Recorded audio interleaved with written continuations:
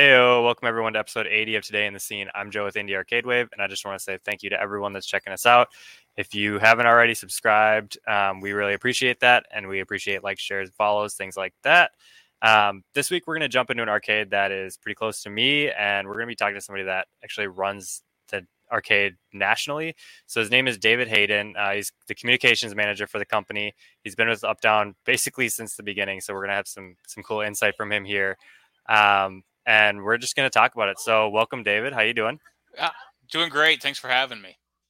Yeah, I'm glad that you were able to get on here and we could finally talk about Updown.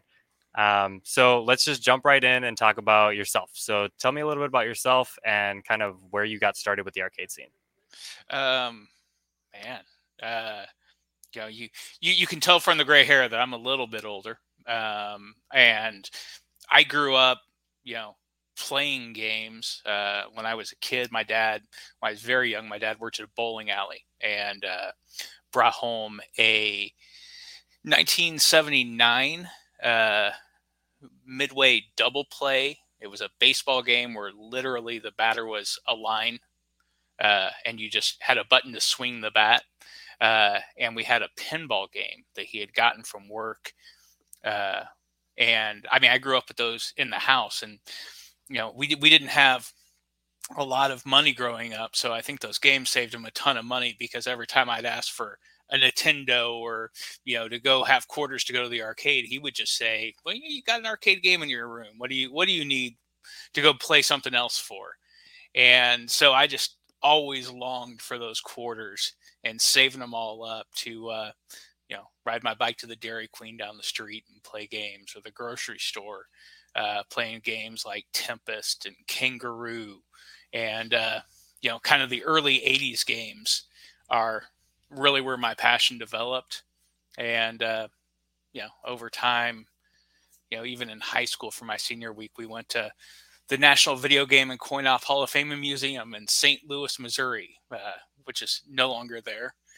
And anytime there was a pop-up with a few arcade games here in Kansas City, I'd be there.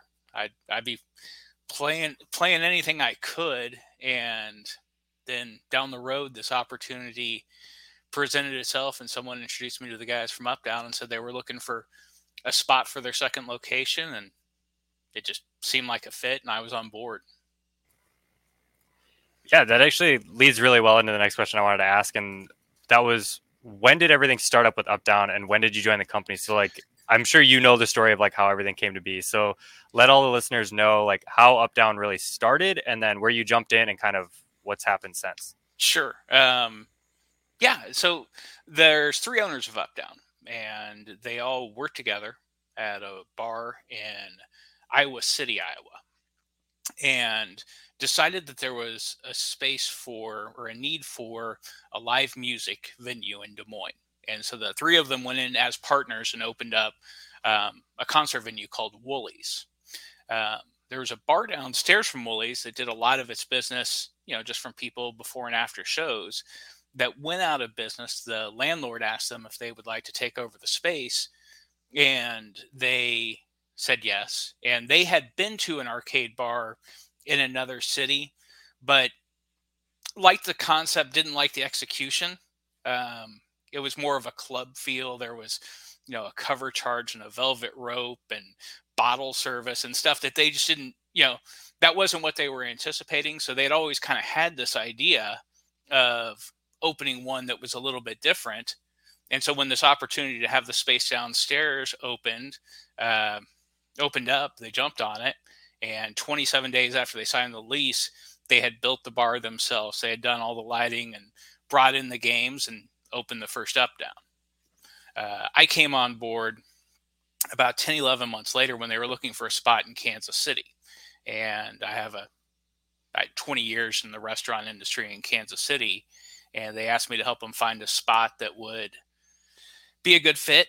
And, after 11 months of looking at darn near every open space in Kansas City, we landed at the spot that we're in the Crossroads. And once that was done, I said, my actual strength is in marketing. Could I take a crack at that? And took over the marketing for the opening and have been with them ever since. Gotcha. I like that story of like kind of starting organic, not even really in the arcade scene, and then just kind of happening into it because the bar underneath them opens up. And you caught me off guard there when you said an arcade that had bottle service. That Hmm. seems really strange to me. When I think of an arcade, it's like retro vibe, not at all thinking like a club Yeah, scene. So I guess that kind of leads right into the next thing was what sets Up Down apart from other arcades in the country other than not having bottle service apparently. sure. Yeah, and I don't think the one that they went to is still there. Uh, Really, where we try to set that distinction is understanding our niche. We're not ever going to have the location with the most games. We're not going to be the most pins. It's just understanding that our clientele comes back for incredibly good service, great selection, and that nostalgia factor. Um, it's not always about having the most game. It's about having that one game that was special to you as a kid and being able to find that game when you walk into an arcade, especially for people who aren't super avid gamers. A couple real good friends of mine, brothers, they grew up in a real small town and they're not big arcade gamers. But the second that they saw Double Dragon, which was the game that was in the gas station in their town of 450 people, they spent the rest of the afternoon, the first time we all went together, playing through Double Dragon. And instead of hanging out with my friends, my job was just to run them over cups of tokens as they went through and finished this game, because that was what brought back that feeling to them. And so, really, what we're striving for, beyond just having great games and great beers and stuff like that, is finding that combination of feelings that gives people that nostalgic twinge that brings them back and taps into that emotion that is so powerful, that reminds you of how much fun it used to be to go to arcades and how much you used to enjoy these games.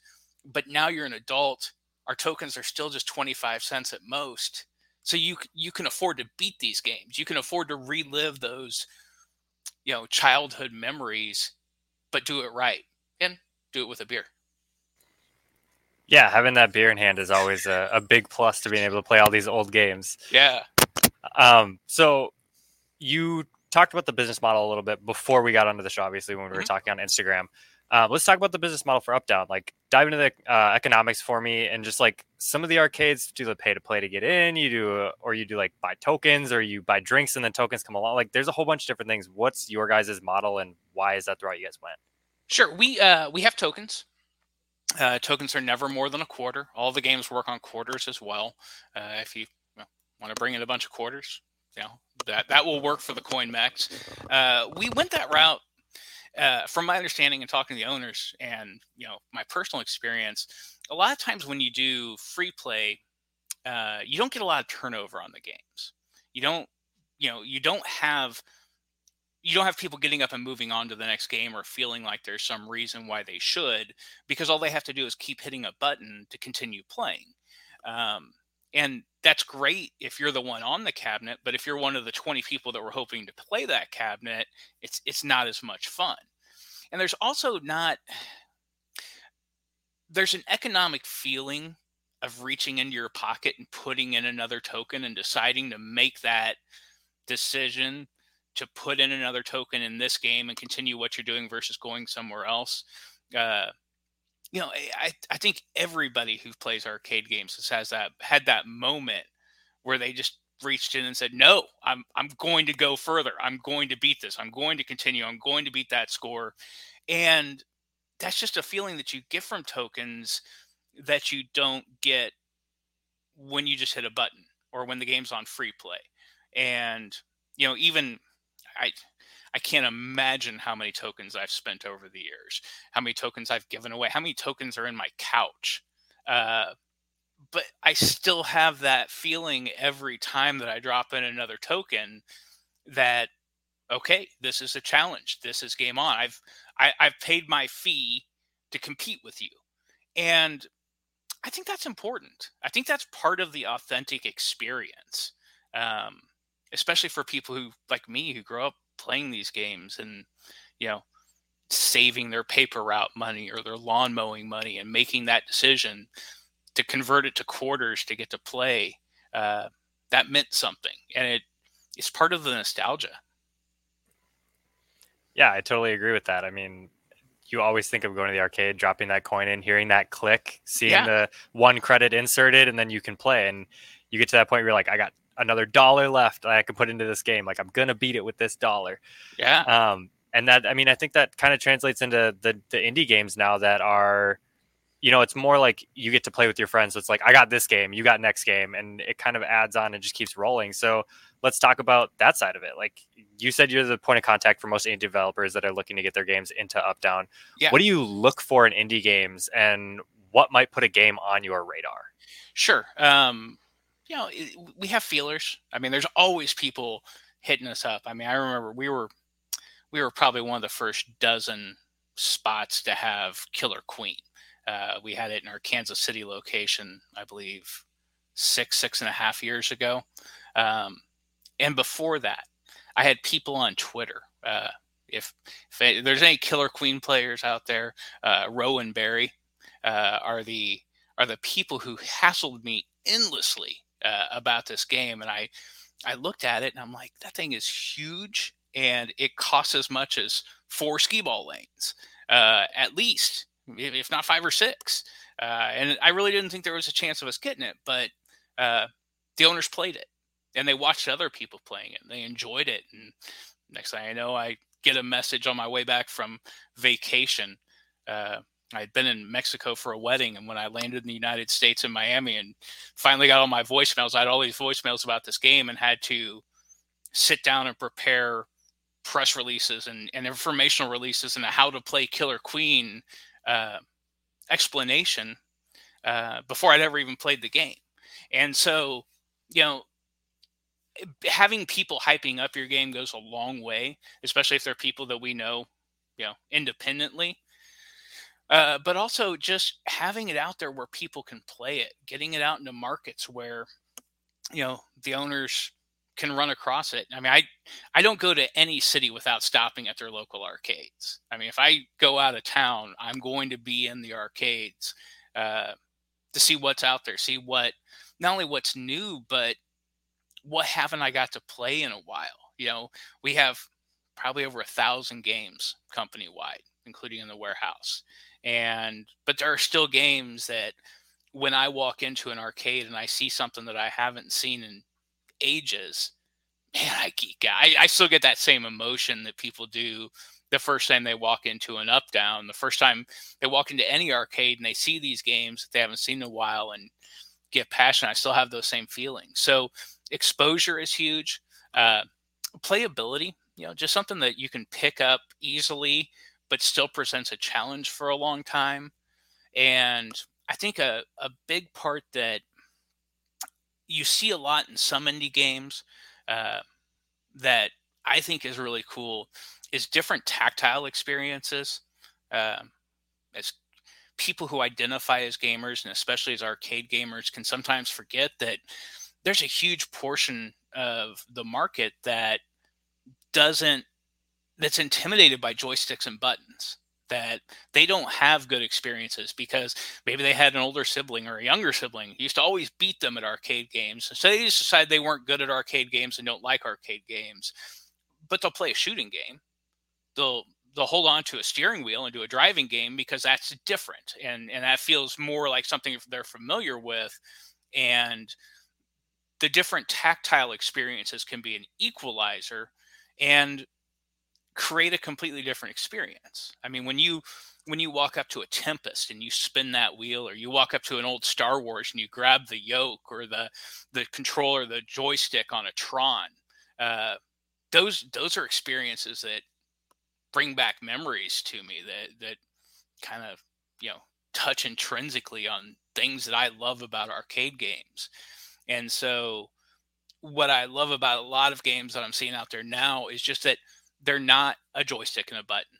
They have other, you know, you think of Black Emperor, you know, I mean, having all these different ways to move a game that we didn't have back in the day really is a great equalizer. And when game developers think about who their market is, they think of gamers. But realistically, I think every bar needs to have what I call Angela games. Uh, if you've seen The Office, if you think of if everybody from The Office went to a bar, uh, I like to think that if everybody at the office went to Up Down, they would have a good time. Except Angela. What would Angela play? So you got to have a Tetris. You got to have a Dr. Mario or Super Mario Brothers on the Nintendo caps. You got to have those games that even the person who doesn't consider themselves a gamer or isn't going to just join in because everybody else is joining in, you got to have something that makes them have a good time and keeps them there. Because I know every time I go to a new city and go to a new arcade bar, how long I'm there is directly tied to how long the person I'm with wants to stay there. Because I have no desire to leave. If there's great games, I'm staying all day. So you've got to have those games that makes everybody feel welcome. And if you're sitting in a room that has 60 joysticks and button games, the one that has a typing keyboard uh, is amazing. The one that has a wheel, the one that has a steering wheel or a gun or anything like that is something that could draw out someone who doesn't consider themselves to be a gamer and make them want to play.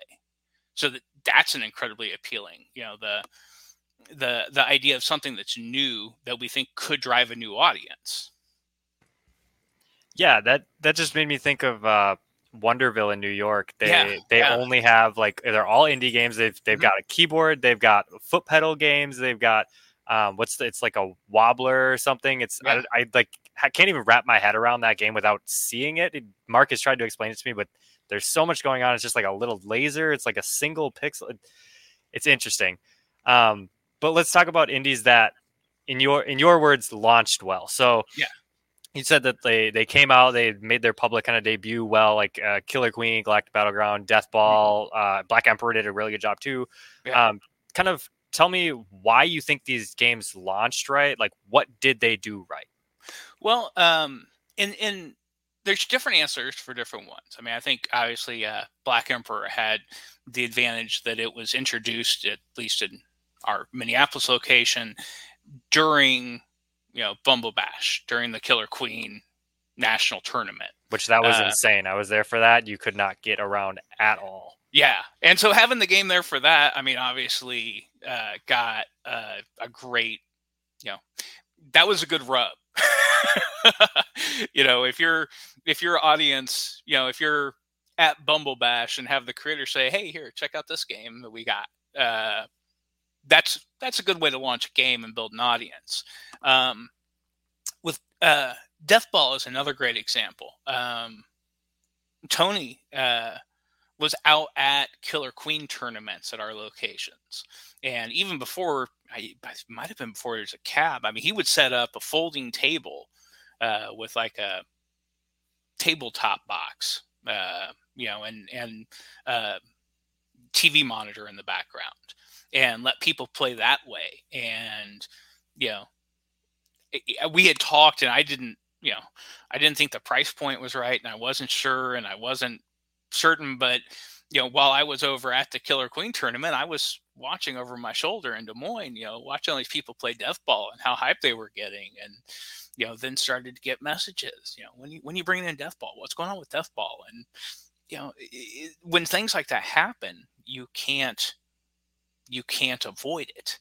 At some point, you just go, okay, let's give this a shot. And then we started looking into it, and it was fun. And that's another huge part of it is, you've got to have Teenage Mutant Ninja Turtles and Simpsons and, the original Gauntlet.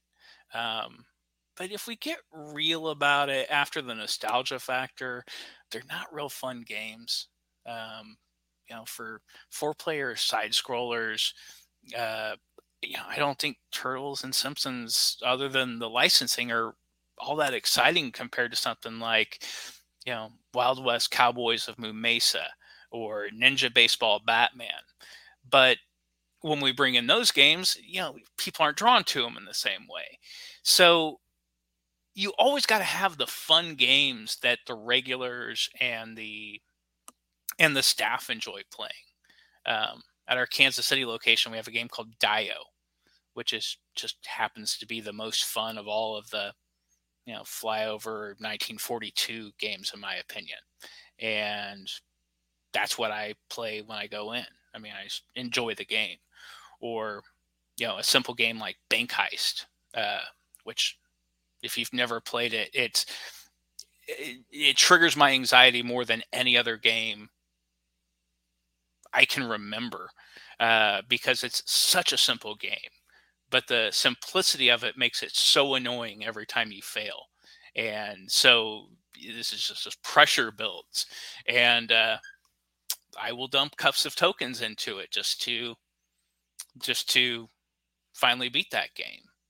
And so having those kind of fun games matters too. Yeah, let's jump into there's one thing you said in there that caught me, and you mentioned, I think it might have been the question before, was Killer Queen's 1400, right? Deathball's 600. So as someone that hasn't played these games or anything, sticker shock sets in immediately. And as someone that sells these games and promotes these games, I hear the same thing from arcade owners all the time. So let's talk about the economics of indie games. Like, what do you need to see from an indie game to actually be like, this is going to be worth the money, we want to bring this into this location or that location? I think you might have left a zero off. On which one? On the prices. I mean, we're talking thousands. Yeah, I said 14,000 on Killer Queen and 6,000 on Deathball. I'm sorry. I thought you said 100, and I'm like, whoa. I wish. They'd be in every arcade. It'd be easy. Yeah, I'd have them lined up. And that's a big factor, because when you're looking at a game like The Simpsons, okay, I mean, we can buy a Simpsons on the resale market. I'd say a Simpsons 800 low end, 14 to 16 high end, fix it up, and it's on the floor, and that people are going to be on that game. So how many of those games is one indie game going to be worth to make up that difference in price? And you also don't have the nostalgia factor of, no one grew up with it. No one has that memory of playing it at the bowling alley or the arcade or wherever they played. So that's a huge barrier to overcome. So really, you've got to stand out and be different, and be able to draw that attention and create some hype behind the game to where the community builds. And you've got to get buy-in from, if you're not going to create the hype behind a game, and it's not just going to blow people away and get them excited to come back in and play again the next day, it's a tough sell. And so, a huge part of it is, a commitment from the partners to, because if we're buying a game at that point, at that price point, we're partners in it.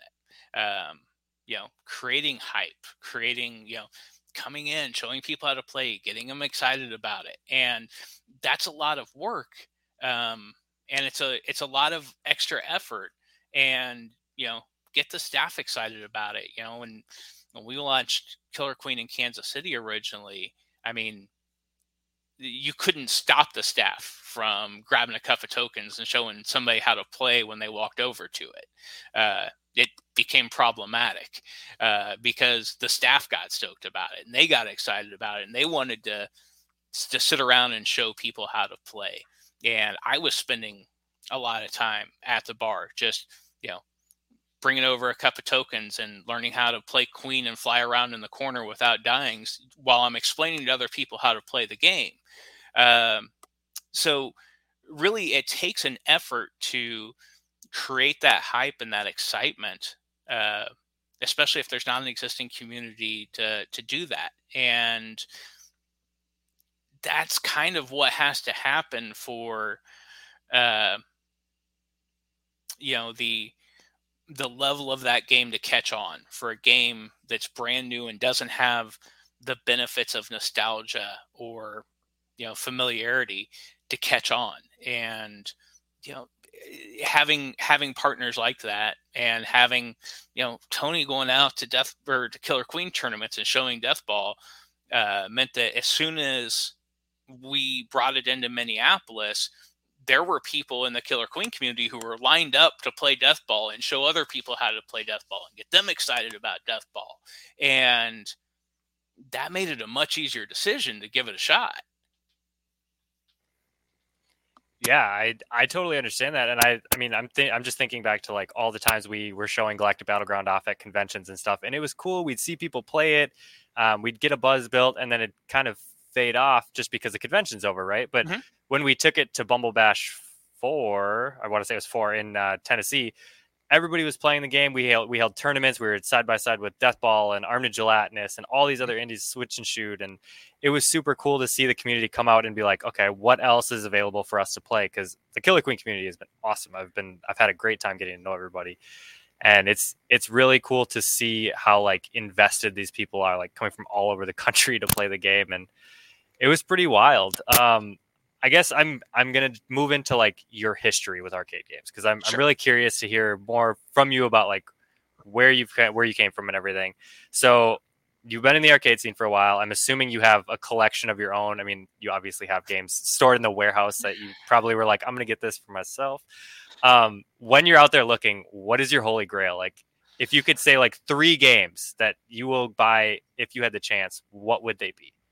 Now I don't have a large collection. It's not, I'm a. You have so many arcades to put the games you want to have in. I mean, you don't have to spend your own money doing it. Yeah, I can request games to be brought to one of the locations and get to play them. And I'm still a renter. I'm not trying to put too much in my basement. But no, the games that are super high priorities to me that I love, and I'm also, though, I'm a Pandora's Box RetroPie. I have access to everything I want at home, but I can still run to the arcade and play most games. The things that are holy grails to me, first and foremost, Tempest. I love that game. That game was real important to me as a kid. I spent a lot of time playing it with my uncle. I was fortunate to get to play that game as an adult at the bar with my uncle again and finally beat him. That would be a huge one for me, especially because those vector monitors are tough.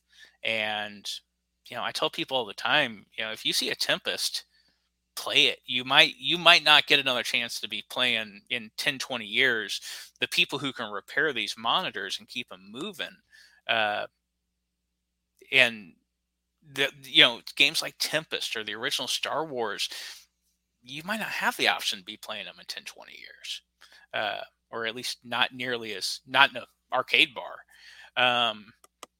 I still play any variation of the Williams Midway baseball games from the late 70s. Double Play in particular is my jam, but there were several games in that series or by multiple developers that were the same thing. I love those. I'll never pass up. It's such a basic game, but it has incredible replay value. The pitching dynamics, the outfielding dynamics are just so cool. Never pass up a chance to play those. And third, game that is at another arcade bar here in Kansas City. It's one of Mike Freeland's games. And before I got involved with Up Down, Mike Freeland who's a big collector here in Kansas City, was really the only he was the guy who had games that I could play, and so anytime he did a pop up or someplace, I had to be there to play him. But he has a game called Space Zap, which is not particularly well known. But when I go into that arcade bar and they have 80 or 90 games, I'm going to spend most of my time playing Space Zap just because it is a blast of a game. I think 81 or 82. And what these games have in common is they're not the most complex, they're not the most graphically intense, but they have very high replay value. I think sometimes we got to where we tried to do more with more. We tried to make games more longer and graphically enhance them and make them more complex. But for a quarter, I just want to have a good time. I don't, back in the 80s, or really until I was at Updown, I had, good, one of the perks of the job is free tokens. I didn't have the ability to go complete these games. I didn't have the ability to beat the games. I just wanted to have a good time. I wanted to get back to the third level of Tron so I could figure out exactly what the light bike pattern was or where the tanks were going to go. And so games that give you that value for 25 cents are still games I love. Yeah, those are definitely good games. The last one is a new one to me. I haven't heard of that, but Tempest, obviously, yeah. If I see a Tempest, like I'm giving it a go because you're right. It's very hard to find a Tempest that's in like good working condition. So the last thing here that I'm going to ask is advice for people that are looking into starting an arcade bar. So we're still seeing them pop up all over the place, which I love to see. It's awesome to see arcades like coming back, getting this resurgence. What advice would you give to someone that's looking to get into the space? And what would you say are like important things to be successful in the space? Maybe some pitfalls for them to avoid early on. Sure. It's really the same with every, it's the same kind of things that you would think about with every business. And I think too often people who get into it with a passion forget the core critical things. Know who your audience is. Don't just say everybody loves arcade games, because not everybody does, and not everybody is going to be drawn to the same type of arcade. People, when there are other arcades in cities that we're in, often view it as a competition. And as far as I'm concerned, once people realize that it's more fun to drink beer while playing arcade games than drink beer while sitting at a sports bar watching lumberjack competitions on ESPN Ocho, that's good for all of us. And as long as there's someone sitting at the bar bored at Applebee's, there's room for more arcade bars. But each one is going to fill a different niche. We're a little bit louder, we're a little bit darker. The lights are lower, and it's more intense of an atmosphere that is going to skew towards 21 and over, and a lot of people who are also looking to drink beer, not just play the arcade games. Other places, sure, more family friendly, more well lit, bright, different types of locations, and they're trying to get the families and the kids and things like that. So really know who your target is. Instead of trying to be everything to everyone, decide on your niche and go for it. There's some great pinball bars out there. Minneapolis has a spectacular pinball bar.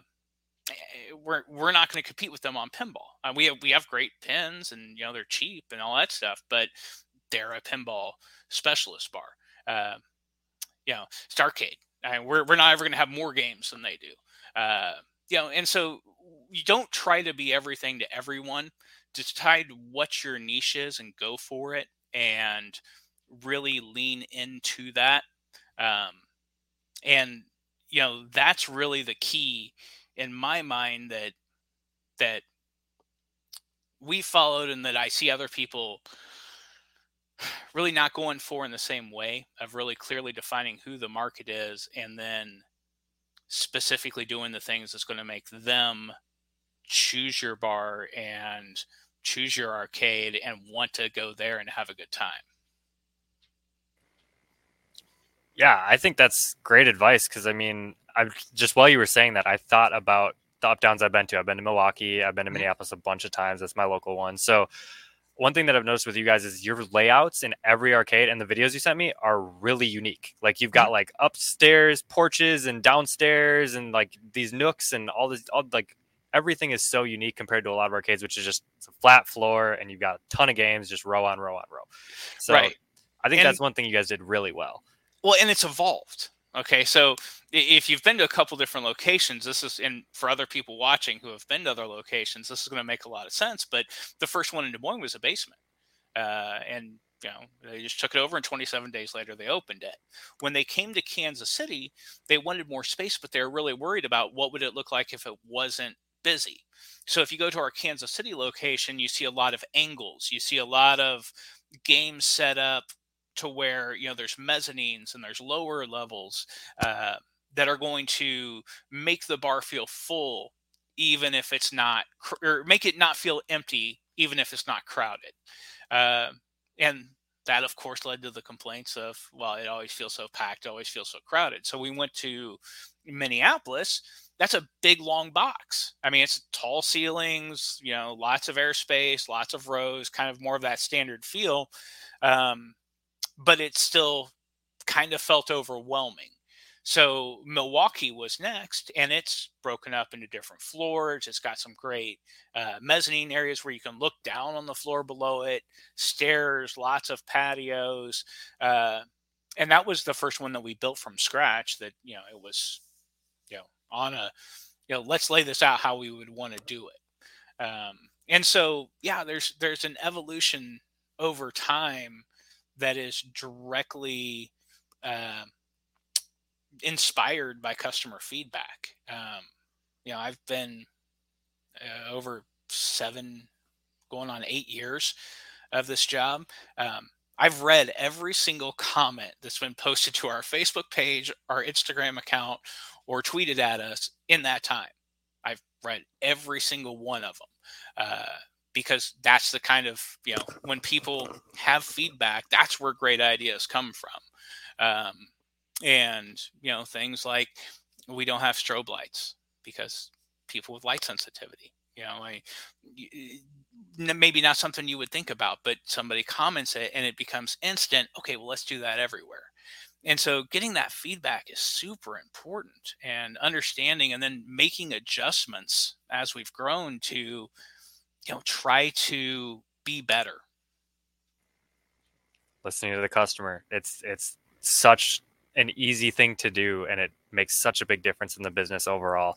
That kind of wraps up everything I wanted to ask you, David. So I'm just going to say, give shout outs to anybody in the business that you want to, as well as any kind of social media links that you want to shout out. I think I gave, I think I mentioned Mike, and I sure do appreciate Mike. I appreciate all the people who, year after year come out and show up, support us, play arcade games. It's funny. This is not some, when you see 7 locations, you think of it as some corporation. Man, it's just 3 friends who wanted a place where they could play arcade games and not have a velvet rope and not pay a cover and not have bottle service, but do it right.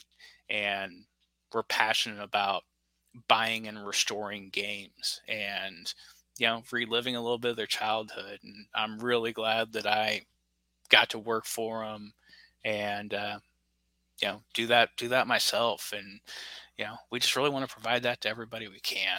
It's just this is a people business. I don't know if there is a corporate arcade. We're just guys that like games, and we're really, really fortunate to get to do this for a living. Awesome. Yeah, I mean, shout outs to everybody that you mentioned. And I mean, the people that keep coming back are the ones that support it and they Yeah. build the scene. And these smaller, the indie scene is growing from all these too. So thanks to all those people. I'm going to put all the links to Up Down in the description so that everybody can check them out. Go follow the journey. Obviously, probably talk to David if you've got suggestions in the comments. Yeah. And if you like what we're doing here at Indie Arcade Wave, don't forget to like, share, and subscribe. And if you have David, a game, thank send you. it to me. Yeah. Yeah. Well, if you have an indie game that you're trying to pitch, hit those socials. You now know where they're going. Yeah, all you got to do is just send a message on Instagram, and you'll get in touch. I mean, it was a day before you got back to me. Like it's pretty easy to get in touch with you guys. Yeah, this is what I do. When the messages come in, I try my best to get back to everybody right away.